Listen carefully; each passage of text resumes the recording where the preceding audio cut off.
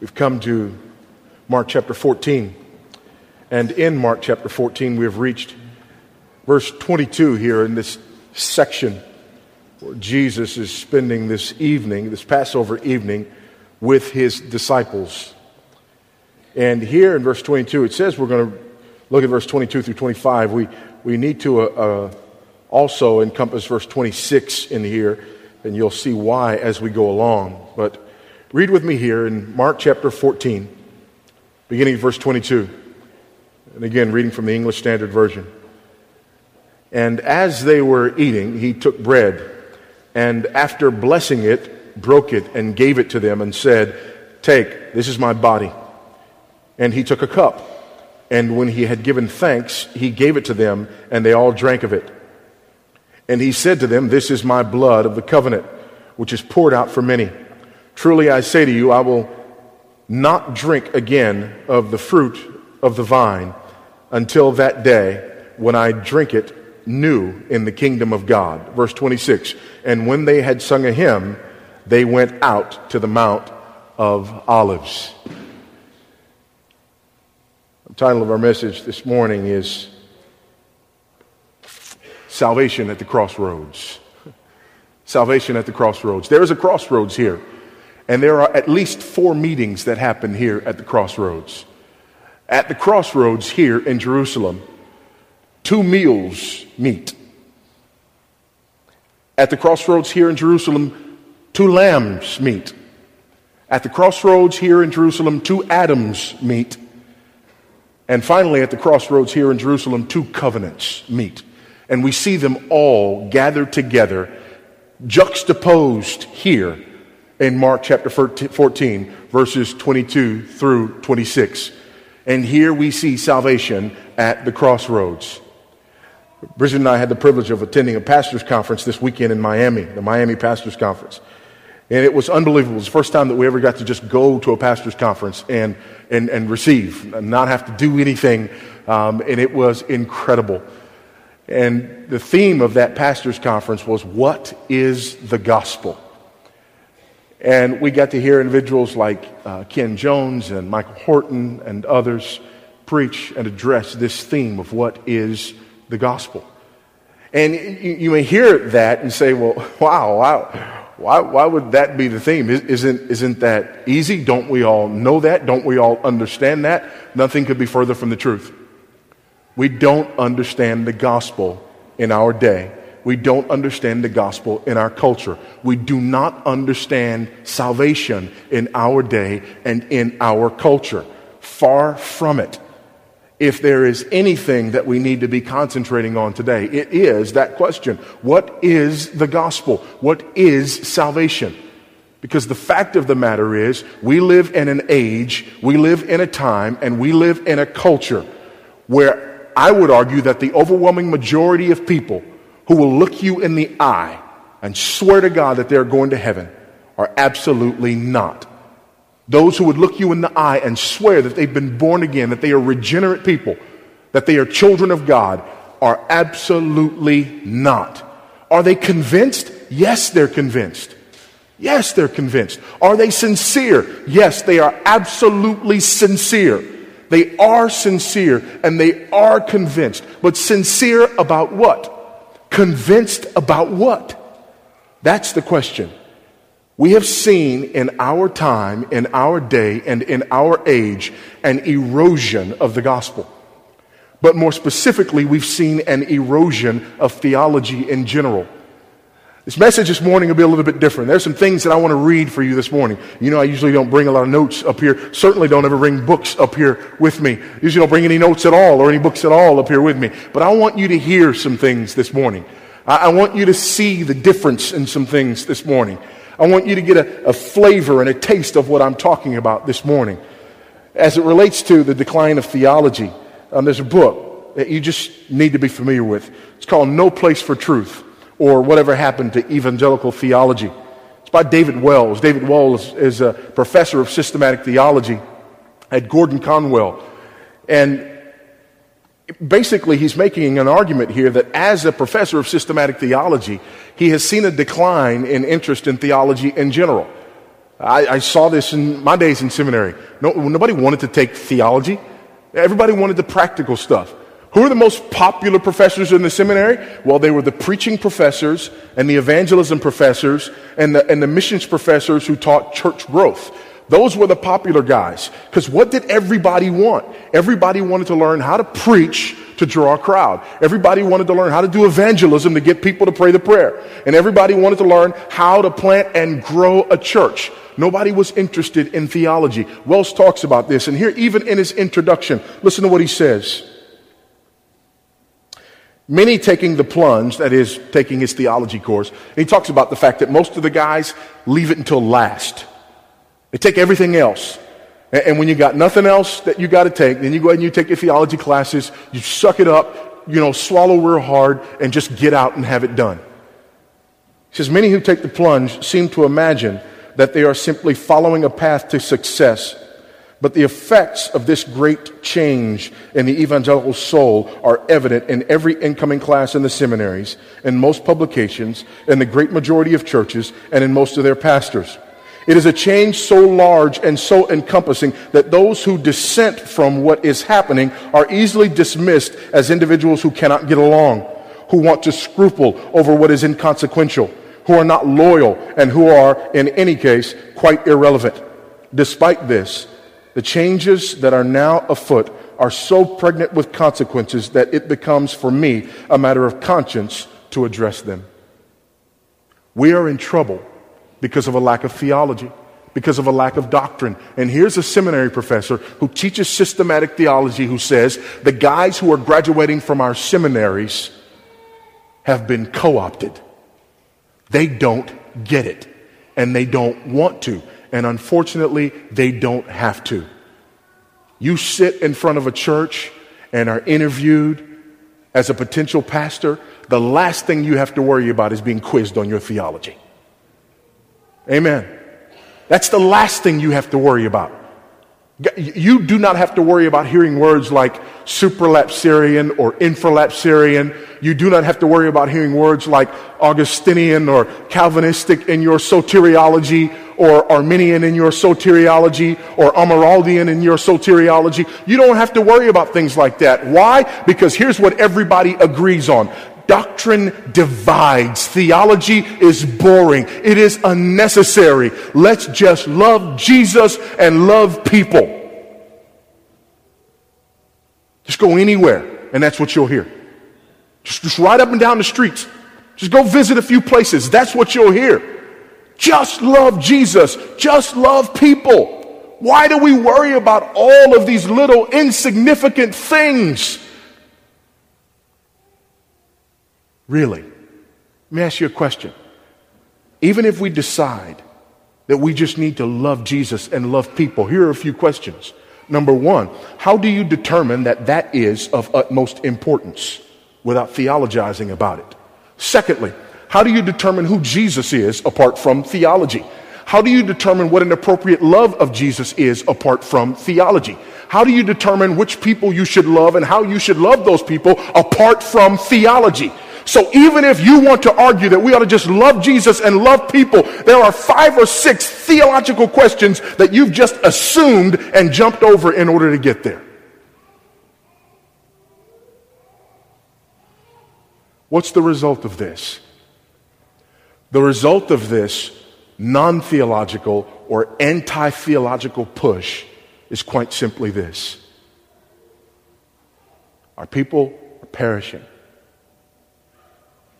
for lack of knowledge. We don't know. We don't know what the gospel is. We don't know what salvation is. We haven't a clue. And as a result, the church has turned the corner. And we have seen in our day dangerous developments. Listen to this. Michael Horton, in his book, Putting Amazing Back in Grace, says this: grace is the gospel. The extent to which we are unclear about who does what in salvation is the degree to which we will obscure the gospel. Who does what in salvation? Are you saved? Are you really saved? Are you truly saved? Many of the questions that we deal with are the result of people not knowing what salvation is. For example, no matter where I go, we have, question and answer period. College campuses notorious for this. Question and answer periods on college campuses. Everybody wants to ask certain questions. And one of the questions that people want to ask is about this issue of people falling away. And if a person comes to Christ, if a person asks Jesus into their heart, if a person receives Jesus as Savior and Lord, if they do that, and then later on in life they go on a killing spree or on a rampage, what say you about that person? Now, what they think they're asking is a question about eternal security, but that's not the question at all. And I don't even go to the answer of that question. Here's where I start when people ask me that. I start with, whoever told you that salvation was about Jesus being asked or invited into your heart? Find me one place in the Bible where anybody invited Jesus into their heart. Find me one place in the Bible where the apostles admonished anyone to invite Jesus into their heart. It doesn't exist. That is not biblical salvation. That's the pollution that we've gotten from the 4 spiritual laws. Yes, I said that. Yes, I said it out loud. It's a dilution and pollution of the gospel. What do we have, for example, in the 4 spiritual laws? Listen to the last one, the 4 spiritual laws. You can receive Christ right now by faith through prayer. And then they say, prayer is just talking to God. God knows your heart and is not so concerned with your words as he is with the attitude of your heart. The following is a suggested prayer. Now, by the way, this is right after they rip Revelation 3:20, kicking and screaming out of context. Revelation 3:20, behold, I stand at the door and knock. If anyone hears my voice and opens the door, I will come in to him and I will dine with him and he with me. Revelation 3:20 is written to the church at Laodicea, not to lost people. It was never intended to be a salvation verse. That is an abuse of Scripture. It is an absolute abuse and misuse of Scripture when we use Revelation 3:20 and tell an unbeliever that Jesus is knocking at the door of their heart. It is not so. And right after the 4 spiritual laws abuses that verse of Scripture, here's what they tell people. You pray this prayer, Lord Jesus, I need you. Thank you for dying on the cross for my sins. I open the door of my life and receive you as my Savior and Lord. Thank you for forgiving my sins and giving me eternal life. Take control of the throne of my life. Make me the kind of person you want me to be. Then they say, does this prayer express the desire of your heart? If it does, I invite you to pray this prayer right now, and Christ will come into your life as he promised. Listen, you could pray that prayer 100 times and mean it and go straight to hell when you die. It's not a biblical prayer. It's not a biblical view of salvation. It's not. It's the norm, and a lot of you are very uncomfortable right now because I'm messing with your salvation experience. Because for most of us, if somebody asks us if we're a Christian, what do we go to? Yes, I asked Jesus into my heart. Yes, I invited Jesus into my life. Why? Because that's how we've been taught to define salvation in a culture that has run away from theology. So, back on that college campus, when that person says, I know people who've asked Jesus into their heart and now they live like the devil. How do you explain that? Here's how I explain that. They're lost and unconverted. Yes, but they pray the prayer. I don't care. 1 John 2:19, they went out from among us because they were never of us. If they had been of us, they would have remained. But they went out so that it would be shown that they are not all of us. One of the evidences of salvation is you endure to the end. You don't endure, you were never in the camp. That's biblical salvation. That's not modern American easy believism. That's not your best life now. That's not purpose-driven life, but it is Bible. And unfortunately, there's a huge difference between the two. So we don't understand salvation. We don't understand the gospel. And you've got people, they will come to blows over this. Some of you got relatives like this. You finally got saved for real, truly converted. And all you wanted to do was tell them about coming to this true conversion experience. And all they heard was, you judging me. You don't know my heart. God knows my heart. Let me see. So what you're telling me is that you have had an experience that has changed the core of your being, but God's not powerful enough to work it to the outside. You can have that God all day, every day, and twice on Sundays. I don't want him. Because he's not the God of the Bible. That is not salvation. And so we pollute the gospel and pollute salvation, and then this works out to a broader sense. Listen to this on mass marketing of the gospel. Listen to this from George Barna in his book, Marketing the Church. It is critical that we keep in mind fundamental principles of Christian communication. The audience, not the message, is sovereign. I want to read that again. The audience, not the message, is sovereign.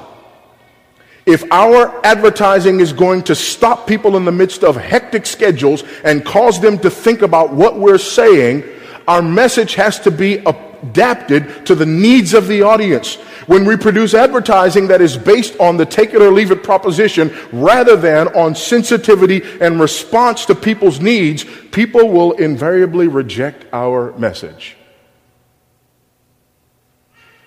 The audience is sovereign. The goal is to get them to pray the prayer. And the audience is sovereign.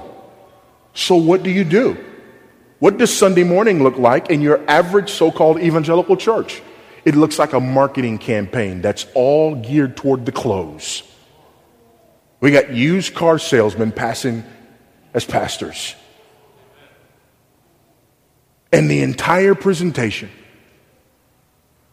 from the choreographed singers, to the wonderful use of video, to the lights, to the drama, to everything else, it's all choreographed perfectly to get you to that point where you feel like your needs have been met. And that if you just pray this prayer, you can go from this level of happiness to this level of happiness just like that. Don't believe me? Listen to this. From the most popular church growth book ever written. Now, I don't care. If you go to 10 churches in a 10-mile, just take a 10-mile radius around where we are now and just go visit any 10 churches. 8 of them will be organized around the principles in the book, The Purpose-Driven Church.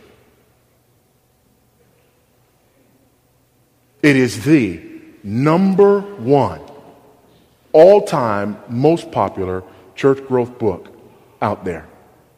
And everywhere you go, you find churches organized around these purposes that are given here in Purpose-Driven Church. And classes that are organized, 101, 201, 301, 401, all this, even the terminology, it all comes from here. But what does Rick Warren say in Purpose-Driven Church on this issue of evangelism? Listen, and I quote, "It is my deep conviction that anybody can be won to Christ if you discover the key to his or her heart. That key to each person's heart is unique, so it is sometimes difficult to discover. It may take some time to identify it, but the most likely place to start is with that person's felt needs. This is the approach Jesus used."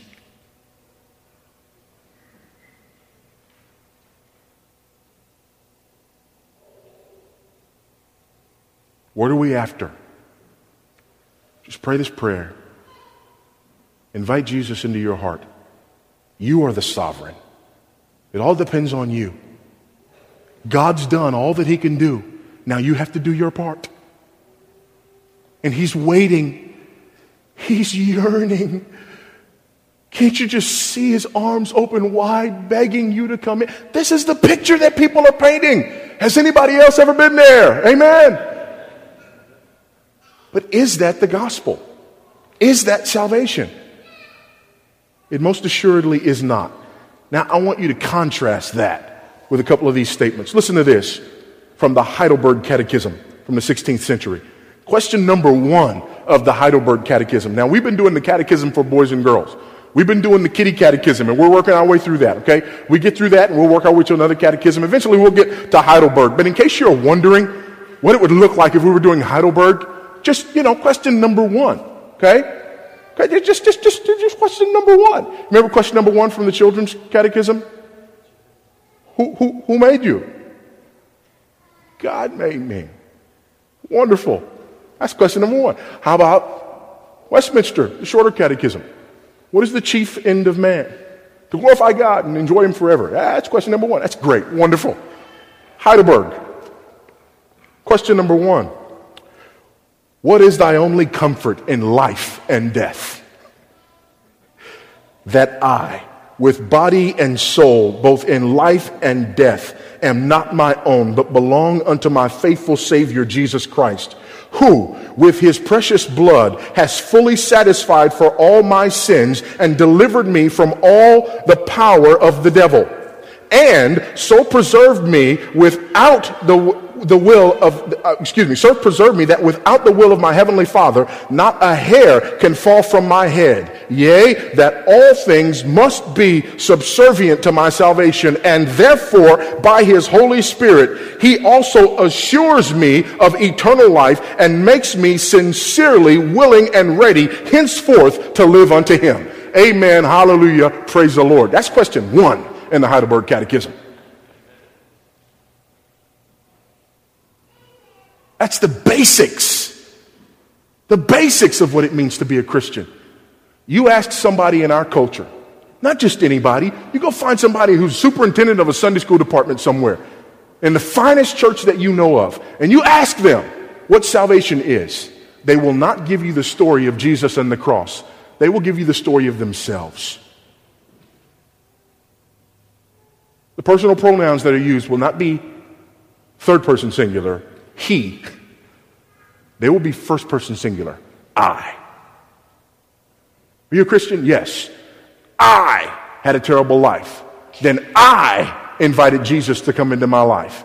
Now I am happier than I used to be. That's what you hear. That's what you hear. Again, another contrast. Listen to this. The canons of the Synod of Dort. Again, they're just talking about the basics. What is the gospel? What is salvation? What are we talking about here? Listen to this. For this was the sovereign counsel and most gracious will and purpose of God the Father, that the quickening and saving efficacy of the most precious death of his Son should extend to all the elect, for bestowing upon them alone the gift of justifying faith, thereby to bring them infallibly to salvation.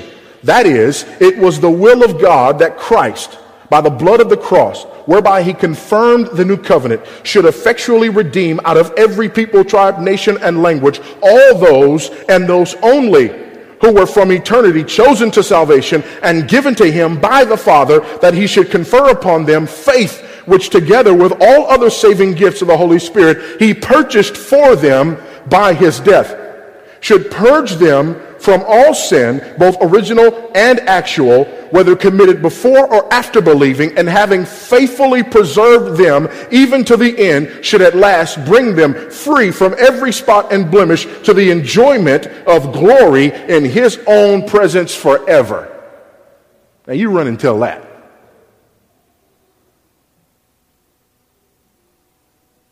That's what salvation is. Salvation is not you and your sovereignty inviting Jesus into your life. He's the God of the universe. If he wants the door of your life open, he'll kick it in. Amen? He is the Savior of God's elect. And he will bring all of them to salvation. Not one of them will perish. Not one of them will be lost. And so here at this crossroads, we see these things. First of all, there's two suppers that meet at this crossroads here in Mark chapter 14. And we understand what's happening here in this new covenant. Two suppers. First of all, there is the Passover meal. And secondly, there is the Lord's Supper. These two meet here. Now, there are a lot of evidences here that this was actually the Passover meal. Not the least of which is the Passover meal had to be enjoyed in Jerusalem, within the city walls of Jerusalem. Now, after you enjoy the Passover meal in Jerusalem, you could not leave from the greater Jerusalem area. And so they went out to the Mount of Olives. They didn't go over to Bethany. They stayed in the greater Jerusalem area. Next, they were reclining as they ate. Fourthly, they also ate it in the evening. Now, in Jewish life, you ate 2 meals. You ate a breakfast meal early in the morning, and then later on, in the early afternoon, you ate your supper. You did not have a meal in the evening.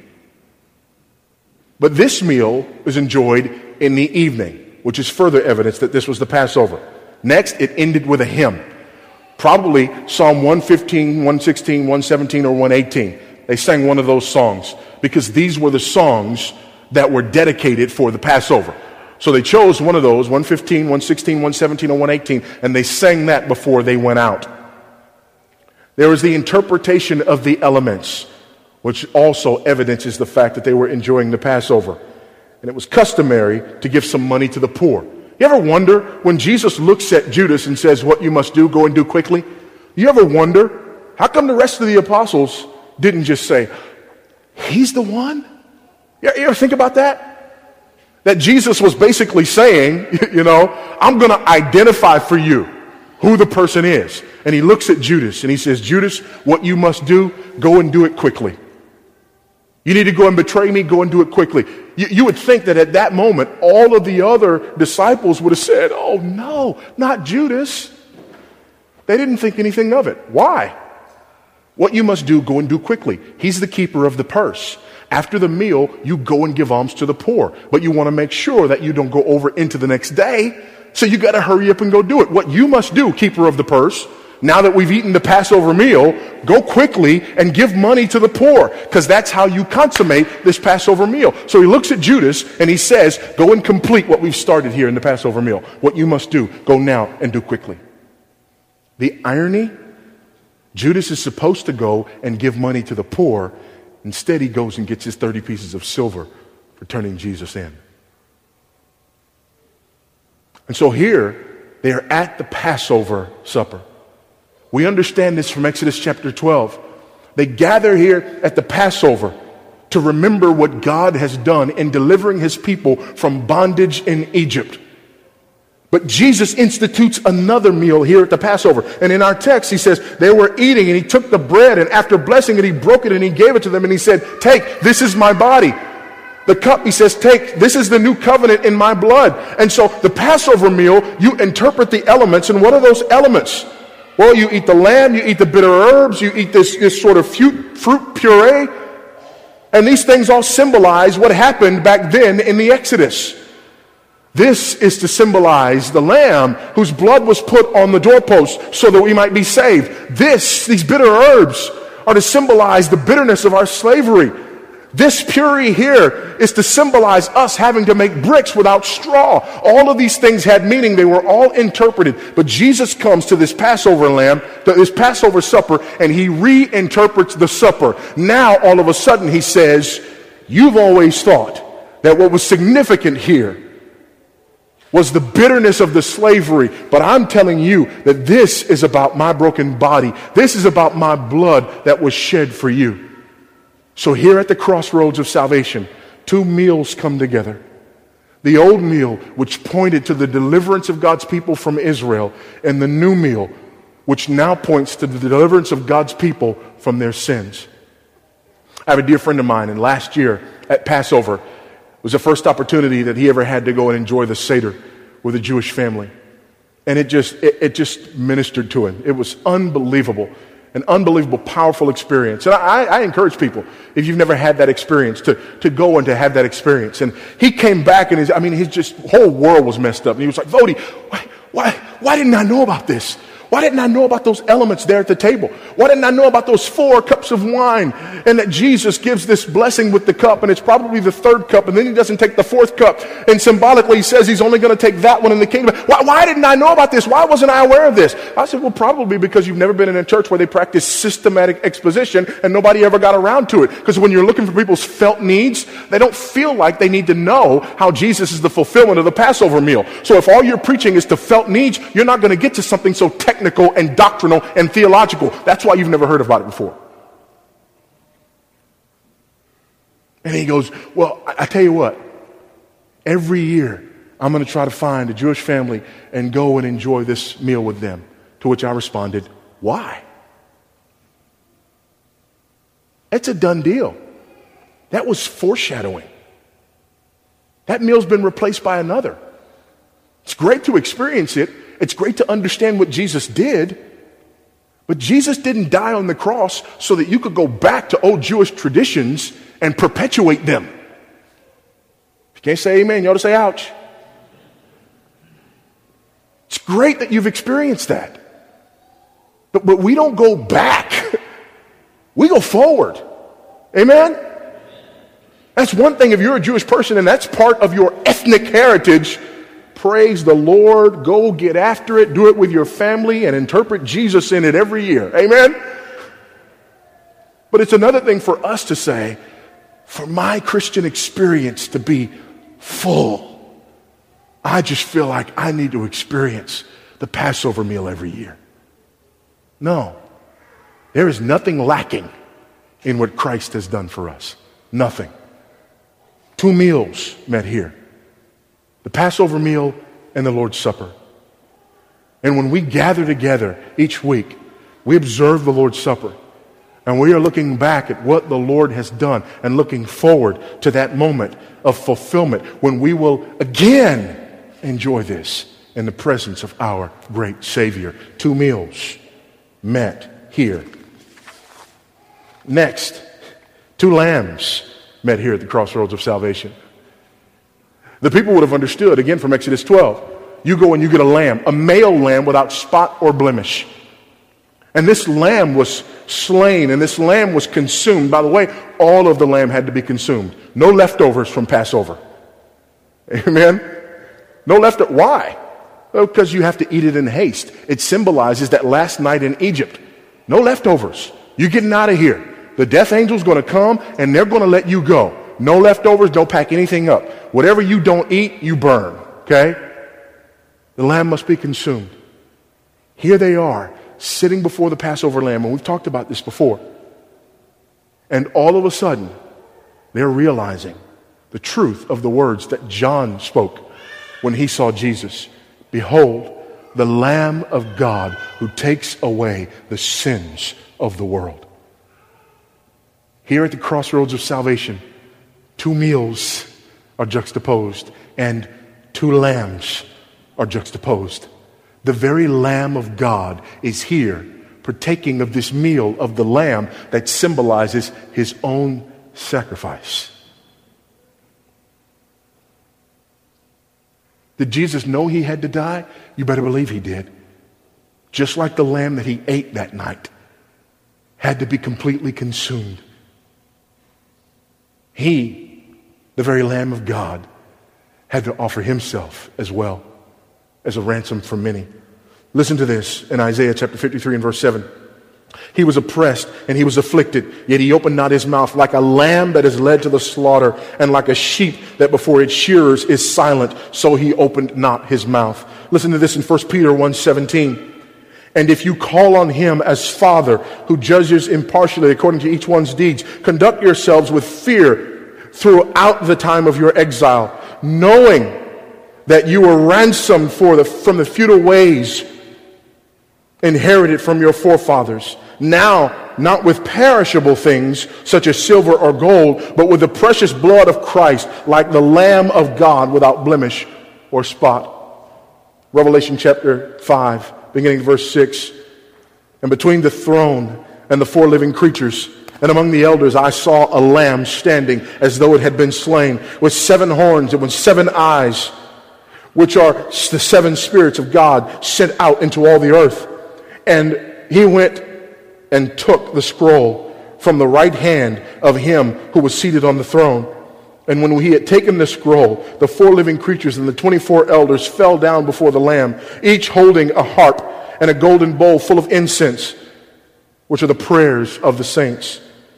Then down in verse 11, then I looked and I heard around the throne and the living creatures and the elders the voice of many angels, numbering myriad of myriads and thousands of thousands, saying with a loud voice, worthy is the Lamb who was slain to receive power and wealth and wisdom and might and honor and glory and blessing. And I heard every creature in heaven and on earth and under the earth and in the sea and all that is in them saying, to him who sits on the throne and to the Lamb be blessing and honor and glory and might forever and ever.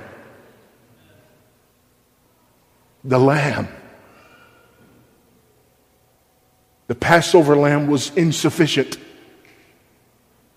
But Christ, the Lamb of God, was slain once for all, the just for the unjust, in order that he might bring us back to God. 2 lambs met that night.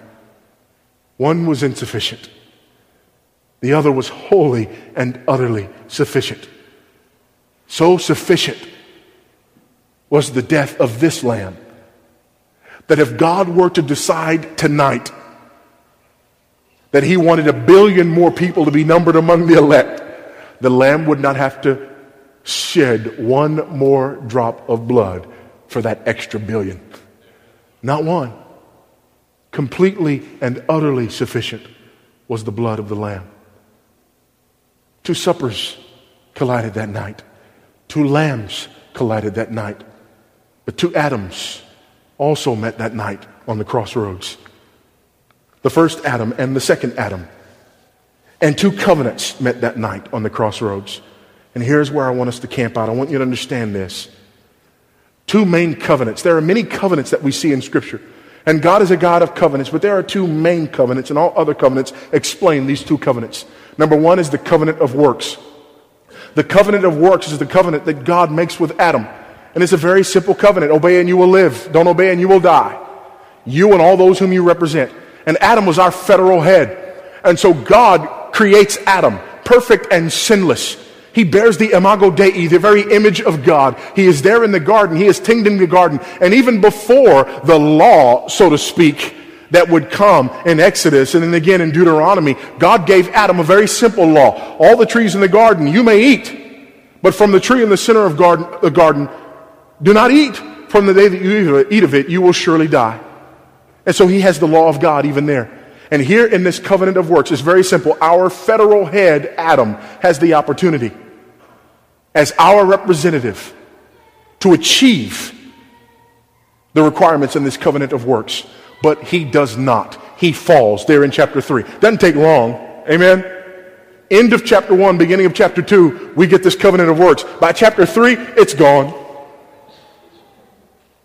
It's over. And so no longer is there this covenant of works. Now there is this covenant of grace.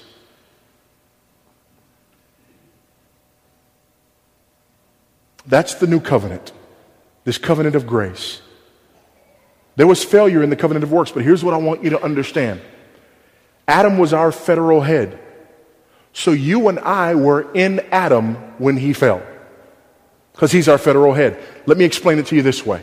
It's hard for us to understand this because of the nature of our government. But understand it from the standpoint of kings. Now, a king is a federal head of his people. Now, as the federal head of his people, a king could do this. I'm the king of one nation. You're the king of another nation. And so you and I, we sit down and we're going to have a talk. Myself and King DiClemente, we're going to have a talk. The talk doesn't go well. I look at King DiClemente and I say, on behalf of myself and my people, I declare war against you and your people. I haven't even gotten back home to my kingdom yet, but every person who's a citizen of my kingdom is now at war with his kingdom. Why? Because I, as their federal head, just declared war. You see that? Because I'm the federal head. Adam was the federal head of all humanity. So when he fell, all humanity fell. You get that? So all of us are in trouble according to the covenant of works. Every last one of us, we can't get there from here. So God gives us the law. Why does he give us the law? Well, in Galatians, Paul tells us the law is a headmaster. The law is there to teach you. See, you don't come into this world realizing that you can't make it via the covenant of works. So here's the law to remind you that you can't make it. And all of a sudden there's a law there. Have you ever noticed you never ever in your life want to touch a park bench? You just don't. Except one time one occasion where everything in you says touch it. When? When there's a sign on it that says wet paint, do not touch. You never thought about it. And then there's a sign that says wet paint, do not touch. And what do?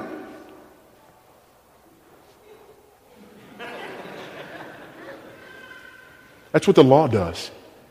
The law teaches you that you're a sinner. You can't keep the law. And so here we have the covenant of works. Jesus, however, as the second Adam, accomplishes what the first Adam could not. He fulfills the covenant of works. And here's where a lot of people miss it. They look at the passive obedience of Christ. And in the passive obedience of Christ, they say, well, of course, Jesus died for our sins. Absolutely, Jesus died for our sins so that we could be forgiven. However, there was also the active obedience of Christ. And in the active obedience of Christ, he kept the whole law perfectly, thus fulfilling the requirements of the covenant of works and being the mediator and sacrifice in the covenant of grace as well. Why is it important? This phrase that we hear in Galatians, in the fullness of time, God sent forth his Son, born of a woman, born under the law, to redeem those who are under the law. Why did Jesus have to come as a human being, as a man? Why? To fulfill the covenant of works.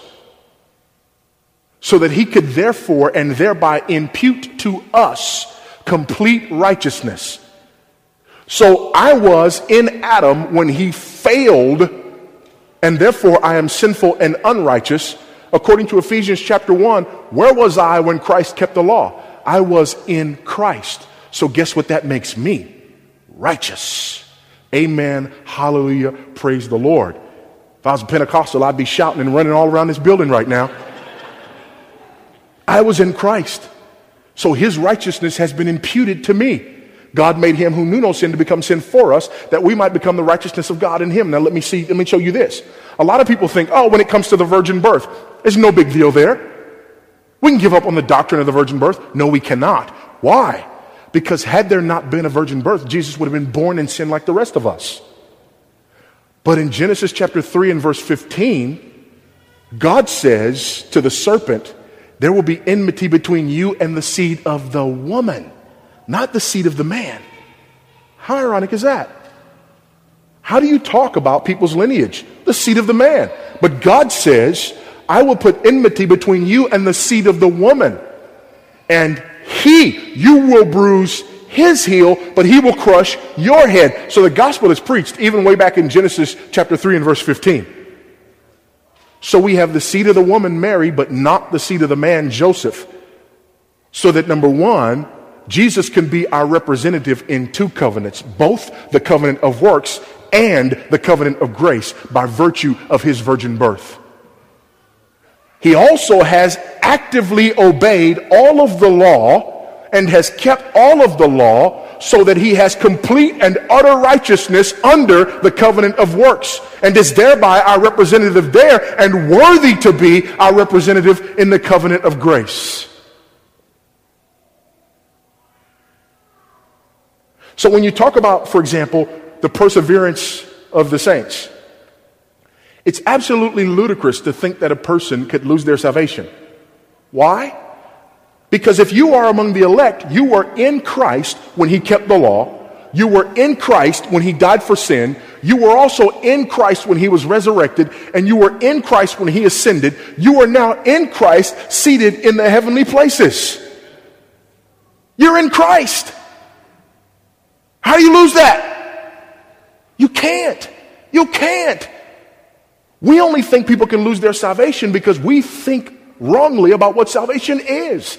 Salvation is not about what I do inviting Jesus into my life. Salvation is about what God did before I was born, before I was thought of, in electing me, and in Christ keeping the law on my behalf, and in Christ punishing sin on my behalf, and in Christ raising me and seating me in heavenly places. In Christ. So just like Christ has been raised, I too, because I'm in Christ, shall be raised. It is absolutely inevitable if I'm in Christ.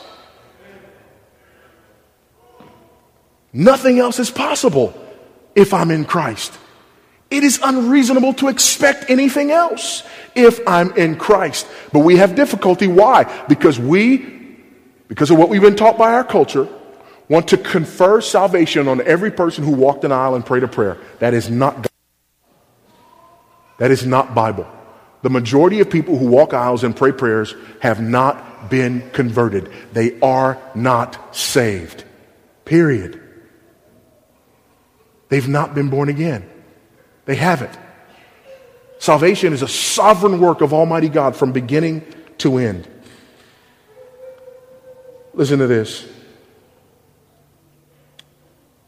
Romans chapter 5. Turn with me there. I'm turning the wrong way. Romans chapter 5. So don't feel bad if you've ever done that. The preacher just did it. I'm in Mark. I'm turning to the left to get to Romans. Romans chapter 5.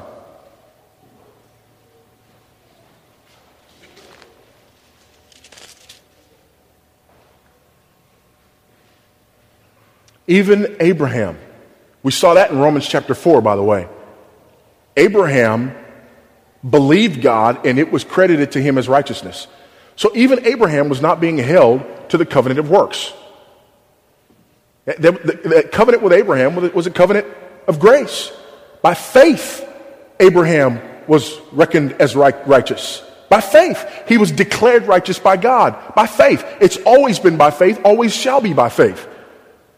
We had that catechism question earlier about how those who hoped in God were saved before Christ. How were they saved? By looking forward to the work that Christ would accomplish when he fulfills this covenant of grace. They looked forward to that. They were not hoping in the covenant of works. They realized that they couldn't do that. And even Abraham, the father of the faithful, why was he righteous?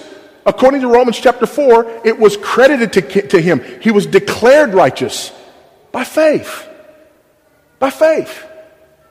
Did God see something in Abraham? No, he's in Ur of the Chaldees. He's a sinner like everybody else. As someone pointed out this weekend, it's very ironic that the first Jew was a Gentile. Amen. Abraham was a Gentile. The Jewish people came from him. He's the first one.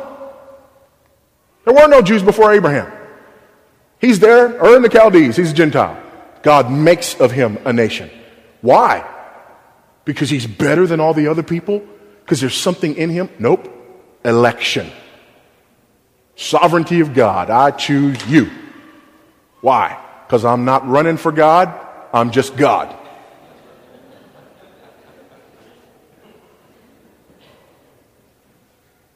So we see election even there. Look here in Romans chapter 5, beginning verse 12. Therefore, just as sin came into the world through one man, and death through sin, and so death spread to all men because all sinned. For sin indeed was in the world before the law was given, but sin is not counted where there is no law. Yet death reigned from Adam to Moses, even over those whose sinning was not like the transgression of Adam, who was a type of the one who was to come. So he was a type of the one who was to come. There's another Adam who's going to come. Told you there's two Adams who met here at this meal that night. The first Adam and the second Adam. They meet here. And so in the flesh, we have this idea of the representative of the first Adam. But in keeping the covenant of works, satisfying all the righteous requirements of God, we have the second Adam who does not fail as the first Adam did. And he also is the federal head of all his people. Who? According to him, all those whom the Father had given to him. That's referred to as the covenant of redemption between the Father and the Son. And so here it is. The Father makes a covenant with the Son, and here's the covenant that the Father makes with the Son. The Son says, I'm going to give you all of these people. You just go die for them and redeem them, and they're yours. Every last one of them. All of them. Every last one. So when Christ comes and lays down his life on the cross, he's not laying down his life and sitting there on the cross thinking, oh, I hope somebody gets this. That's the picture of Jesus that's painted in the average church today. He's on the cross going, oh, I hope somebody gets this. And then before he hangs his head, he says, my part's done. The rest is up to you. No. Jesus says, tetelestai. It is finished. All of it. It's finished. So what do? I just get redeemed. Well, what do I bring? Surely I bring something. You know, Martin Luther actually was asked this question early on in the Reformation. And he formed his response by way of apology. He said, oh, I'm sorry. I didn't mean to imply that man brings nothing to his salvation experience. He does. He brings sin and guilt. That's it. Well, certainly I bring my faith. No, you bring faith that you borrowed from God. Ephesians chapter 2 makes that clear. For by grace have you been saved through faith, and that not of yourselves. It is a gift of God, not as a result of works, so that no one can boast. Even the faith that you placed in Jesus Christ was a gift to you from God. And the evidence that you are among the elect is that you have that gift of faith. Amen. That is why even those who believe in the doctrine of election still preach the gospel and say, repent and believe. Well, why would you do that? If they're elect, then they're going to be saved. And if they're not elect, they're not going to be saved. Yes, but God has chosen to use the foolishness of preaching. And He calls all men everywhere, repent, believe. Now I'm aware of the fact that even that is a gift that God gives.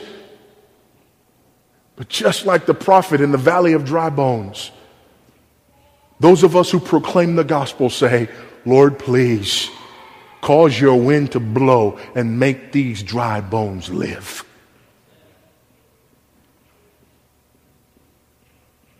Jesus is the author and perfecter of our faith. That's the gospel. He's not yearning or begging.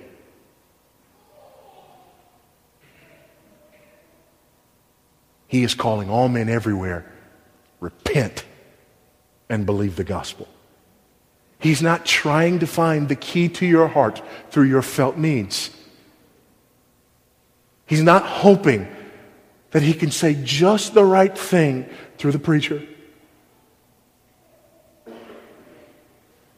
He is simply making known through the proclamation of the gospel what he himself has known since the foundation of the earth.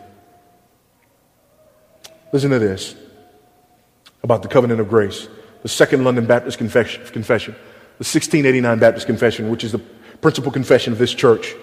Chapter 7, paragraph 2. Moreover, man, having brought himself under the curse of the law by his fall, it pleased the Lord to make a covenant of grace, wherein he freely offers unto sinners life and salvation by Jesus Christ, requiring of them faith in him, that they may be saved, and promising to give unto all those that are ordained unto eternal life his Holy Spirit, and make them willing and able to believe. I love that. And to make them willing and able to believe. Look at paragraph 3. This covenant is revealed in the gospel. First of all, Adam, in the promise of salvation by the seed of a woman, and afterward by farther steps until full discovery thereof was completed in the New Testament. And it is founded in the eternal covenant transaction that was between the Father and the Son about the redemption of the elect. There's a covenant of redemption. And it is alone by the grace of this covenant that all the posterity of fallen Adam that ever were saved did obtain life and blessed immortality, man being now utterly incapable of acceptance with God upon those terms on which Adam stood in the state of innocency. You can't get there from here.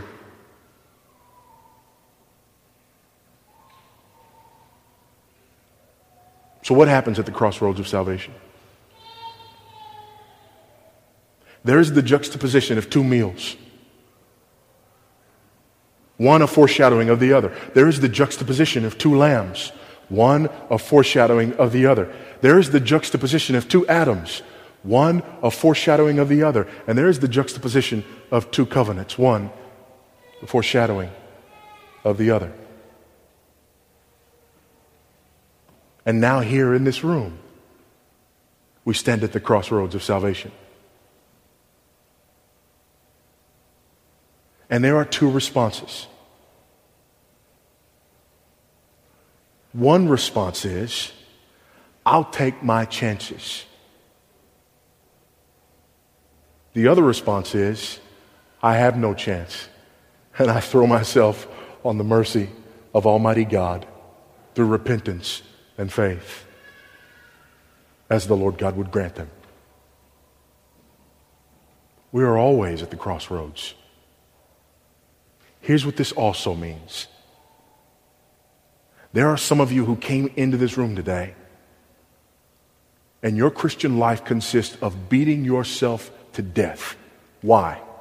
Because you think you were saved by the covenant of grace, but you're kept by the covenant of works. You don't believe that the blood of Jesus was sufficient to get you all the way through. So you beat yourself to death, and you have lists that you keep, lists to which you hold yourself. As Michael Horton says, you're like those Pharisees about whom Jesus spoke. You neither mourn nor dance. Amen? You got neither one. On the one hand, you've turned your back on the law, so you know that you're not supposed to just keep the whole law, but there are little pieces of it that you'd really like to hold yourself to. And so you hold yourself to those little pieces, but you can't even keep those little pieces. So you don't even mourn like you were supposed to, because that's what the law is for. The law is to break you and make you mourn and make you say, I can't do it. So you try to take little pieces of the law that you think you can uphold yourself. So you don't mourn, but you don't dance either. You don't rejoice, because there's no liberty, there's no freedom in your life whatsoever. And all you do is walk around holding on to this list. But what does Paul say in Colossians? Jesus took that list and all of the handwriting against you, and he nailed it to the cross. How dare you take it back off? But that's what we do. What is wrong with you? What is wrong with me? Jesus says, come to me, all you who labor and are heavy laden, and I will give you rest. Do you have rest? Then you haven't come to Jesus.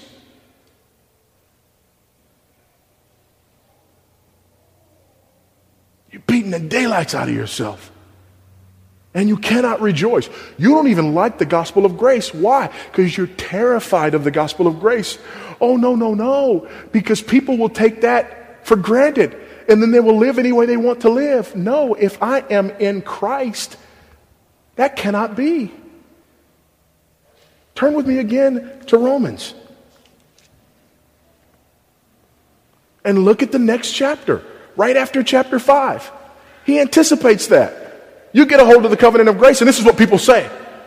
You preach that stuff, and all of a sudden, people just live in lawlessness. Chapter 6 of Romans. What shall we say then? Are we to continue in sin that grace may abound? God loves forgiving. I love sinning. Match made in heaven,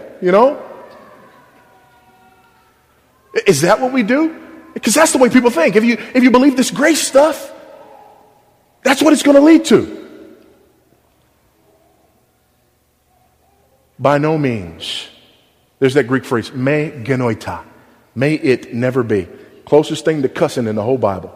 That's a strong, strong phrase. May it never be. By no means. Absolutely not. Nothing could be further from the truth. Look at it. How can we who died in sin still live in it? Or died to sin, rather, still live in it. Do you not know that all of us who have been baptized into Christ Jesus were baptized into his death? We were buried, therefore, with him by baptism into death, in order that just as Christ was raised from the dead by the glory of the Father, we too might walk in newness of life.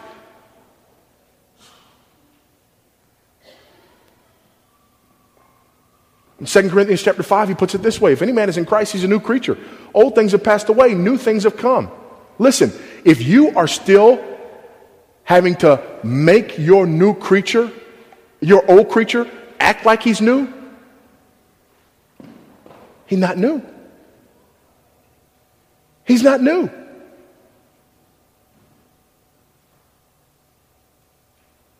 Is Christ a duty or a delight to you? Which is it? Which is it? For the redeemed, he's a delight. For those trying their best to keep the covenant of works? He's a duty. He's a duty. But why do we live like that? Here's why we live like that. According to this old system that we're taught, almost everywhere that you go today, remember, the Lord has done as much as he can. Now he's waiting and depending on you to do your part. So according to that gospel, God is impotent to save you. It only follows that he's impotent to keep you.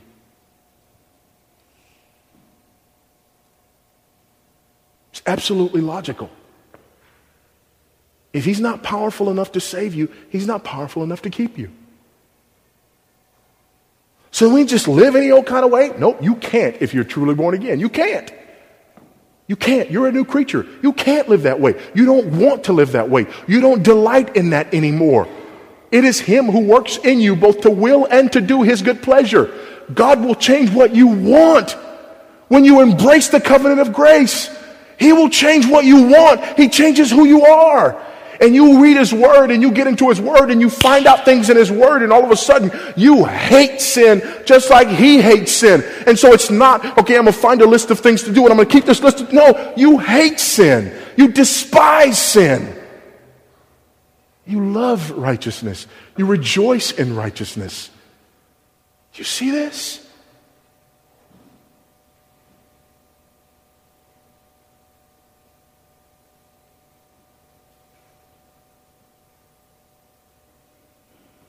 At the crossroads of salvation, there's one meal you can choose. Which one are you choosing?